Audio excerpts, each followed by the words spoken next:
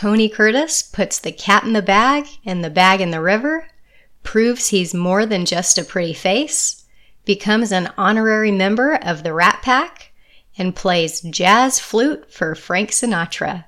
It's 1957's Sweet Smell of Success.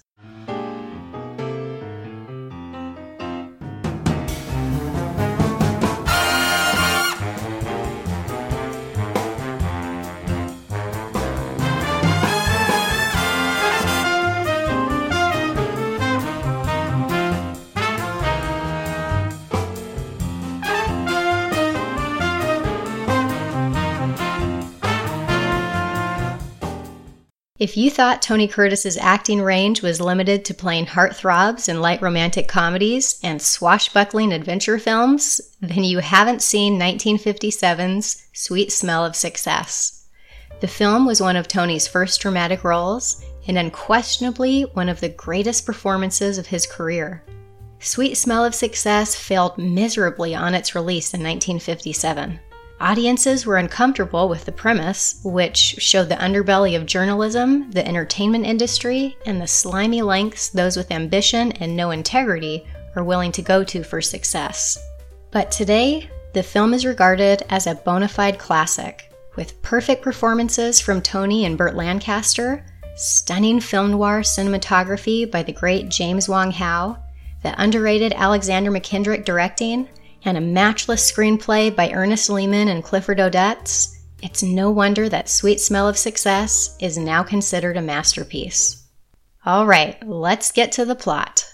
Sidney Falco, Tony Curtis, is a small-time press agent in New York City. Falco has friends in high places and desperately wants to be a big-time player in the city's entertainment and journalism worlds. And he'll basically do anything to get there. One of Sidney's powerful friends is J.J. Hunsaker, Burt Lancaster, a journalist with a nationally syndicated column. Hunsaker's influence is such that he can make or break careers. Falco manages to get his clients' names mentioned in Hunsaker's column by doing all sorts of favors for him. Hunsaker need only ask Sidney, and his wish is done.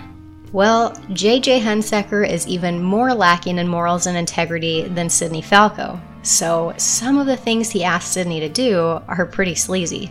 But Sidney always gets the job done, and Hunsaker rewards him in his column.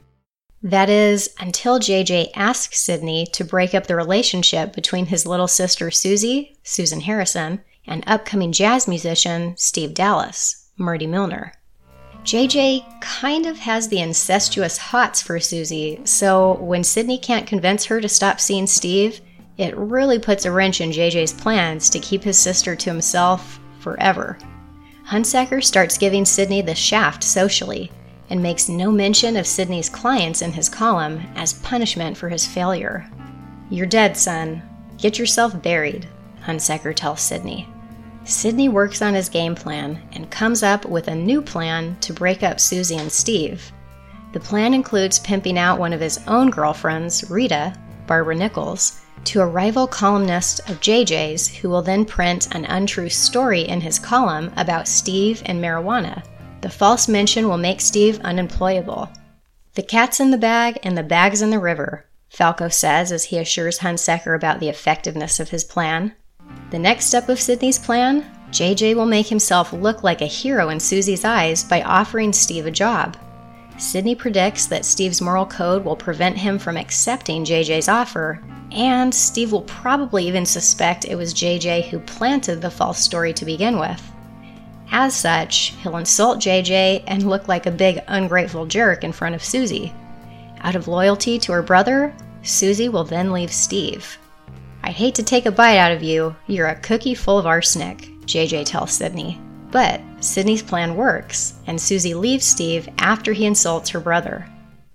The irony of JJ Hunsaker telling Sidney he's full of arsenic is that JJ himself is worse than Sidney. Even though Sidney's plan successfully breaks up Steve and Susie, JJ decides that Steve's insults were just too much, and that he must further ruin Steve's career and reputation by having Sidney plant marijuana in his coat pocket. Then, a dirty cop who owes JJ a favor will find the planted marijuana on Steve and beat him senseless. Sidney reluctantly goes along with the plan and plants the marijuana. Afterwards, Sidney celebrates to the sweet smell of success while drinking with his friends. Hunsaker has even inferred that Sidney can write his column for him when he and Susie take a 3-month vacation. But Susie's got her own plan of revenge as she realizes that Sidney and her brother were responsible for Steve's beating and ruining his career. When Sidney gets a call from the Hunsaker apartment, he thinks it's JJ summoning him, but actually, it's Susie. She's obviously distraught over Steve and attempts to jump off the balcony outside her bedroom. Sidney catches her in time and brings Susie back to her bed. But who do you think walks in and sees Sidney with his hands all over Susie? Yep, JJ Hunsaker. JJ infers the worst and immediately goes into a jealous, manic rage against Sidney. Susie does nothing to stop him and even encourages her brother's attack by keeping quiet when Sidney tries to explain that he was saving Susie from jumping to her death. I wonder if Susie actually ever intended to kill herself, or if it was just a ploy to get her jealous brother to catch her and Sidney in a compromising position. What better way to punish both of the men who ruined her life? Sidney manages to escape from the Hunsaker apartment, but JJ calls his dirty cop friend and instructs him to find Sidney. Now it's Sidney's turn for a gruesome beating. So, despite their ruthless tactics, neither Sidney or JJ get what they want in the end. Sidney doesn't move up in his career, and JJ doesn't get Susie, who leaves her brother to find Steve now that she knows the truth about JJ Hunsaker and his dealings. And that's the end of the film. After Tony Curtis made a splash in Hollywood with his electric 2-minute Roomba dance and Crisscross, Tony and his perfect hair were put in a series of bit parts before graduating to starring roles that solidified his status as a teen heartthrob. Films such as The Prince Who Was a Thief, No Room for the Groom, Son of Ali Baba, and The Black Shield of Falworth capitalized on Tony's good looks and natural athletic abilities, but they did little to showcase his acting talent. A quick side note, Tony did many of his own stunts in these swashbuckling adventure films, and it was none other than Gene Kelly who taught Tony the tricks of the trade. Though, as we know, Tony Curtis enjoyed being a handsome leading man, he didn't want to build his career on the shaky foundation of good looks. Tony knew he had talent and sought a chance to prove he could act. But it was tough to break the mold Universal had put him in. As Tony would relate in his 1993 autobiography, quote, "To break the mold and develop from teen idol, it was a matter of the parts you got. If Universal had let me play some young man out of New York City, striving for something, and put me in movies like Sweet Smell of Success, The Defiant Ones, and Some Like It Hot in the beginning, the studio big shots would have seen that in me a lot earlier. But they didn't. Marlon Brando, because of his beginnings in the theater, was able to get serious film roles. They wouldn't dare give him Son of Ali Baba. But since I didn't have his kind of credentials or credibility, they put me in The Prince Who Was a Thief, and then were stunned when I was able to play those other parts." Unquote. Tony's role opposite Burt Lancaster in the 1956 film Trapeze would set the stage for him to break that teen idol mold. The more seasoned Lancaster was impressed with Tony's performance in Trapeze, and Tony was offered the role of the despicable Sidney Falco in Sweet Smell of Success, which Lancaster's independent production company, Hetch Hill Lancaster, would produce. When Harold Hetch approached Tony about the film, he didn't have to make much of a pitch. Quote, "I love it," I said. Harold didn't have to say another word. I was never going to pass up a chance at a serious role. Unquote. The part was a complete 180 from the nice guy roles Tony usually played, but he was up for the challenge and ready to prove himself. Sweet Smell of Success was based on the novella by Ernest Lehman, who you may know best as the writer behind such classic films as North by Northwest and The Sound of Music. Lehman originally published his story in 1950 as a serial in Cosmopolitan magazine.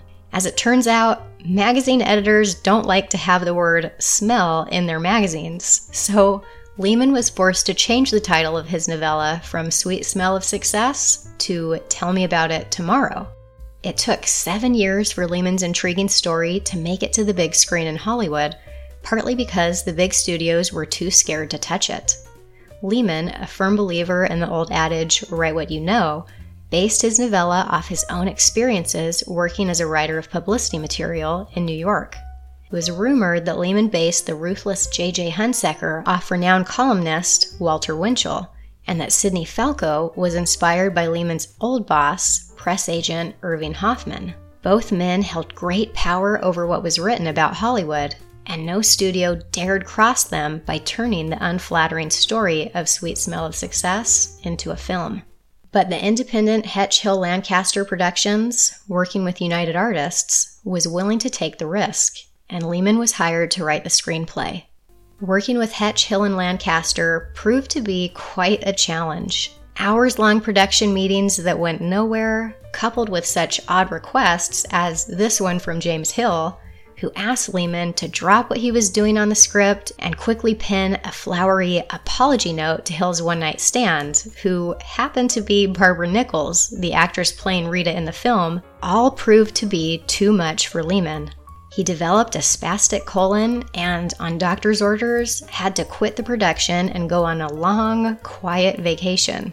Playwright Clifford Odets was then brought in to finish the script and add some of his signature dialogue.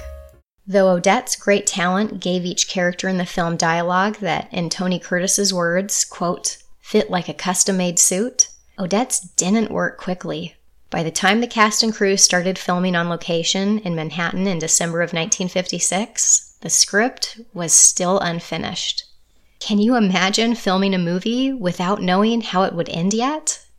Director Alexander McKendrick would look back on the film and say that, quote, we started shooting in Times Square at rush hour, and we had high-powered actors and a camera crane and police help and all the rest of it, but we didn't have any script. We knew where we were going vaguely, but that's all. Unquote. Sometimes scenes were shot just an hour or two after Odets finished writing them. Tony Curtis would describe Odets and the stressful script situation that somehow resulted in the catchy, classic lines that are still frequently quoted today. Quote, we shot the film on location in Manhattan. Clifford would be sitting in the back of the unheated props van, typing pages in the freezing cold at 2 or 3 in the morning. One night, I went into the prop truck to see what Clifford was up to. I looked over his shoulder as he typed, the cat's in the bag and the bag's in the river. A lot of the movie's characters had lines like that. Clifford's lines were always undeniably poetic. Unquote. Odets wasn't the only one slowing the production down.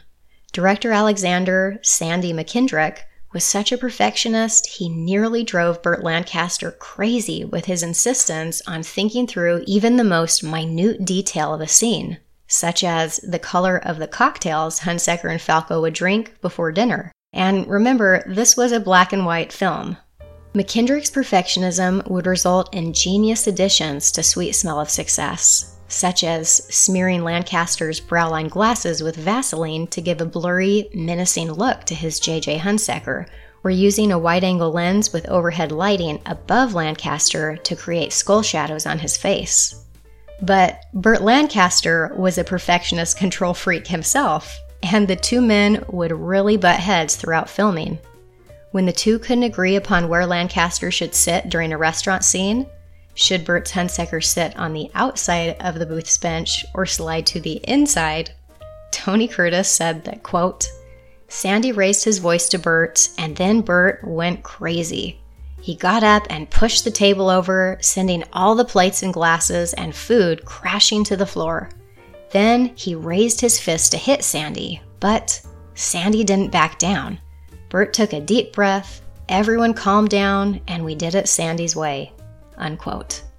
Odets' right-as-we-go script approach, combined with McKendrick's perfectionism and the power play problems, took a film that had been budgeted to come in at $600,000 to a total in-cost estimated to be as high as $3.4 million.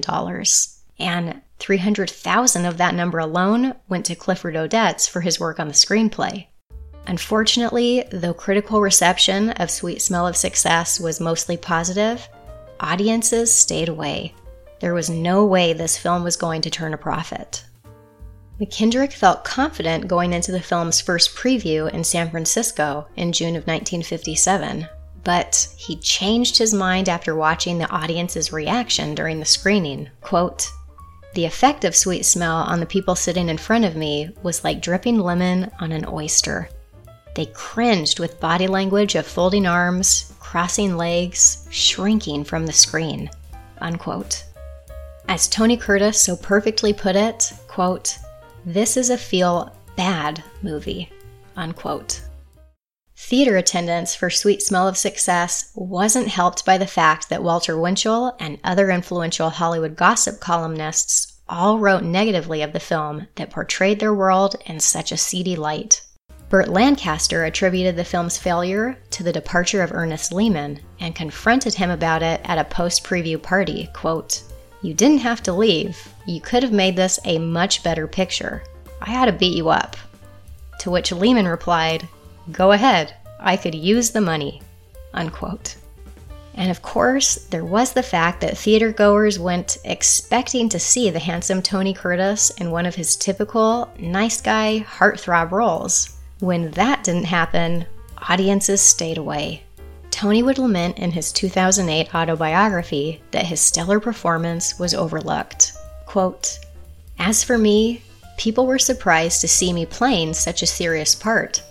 The movie wasn't for teens, my core audience, and the word got out that I was playing a despicable press agent, a bad guy. So I was very disappointed not with the picture. I knew what a good film it was and what a good performance I had given in it, but with the reaction to it.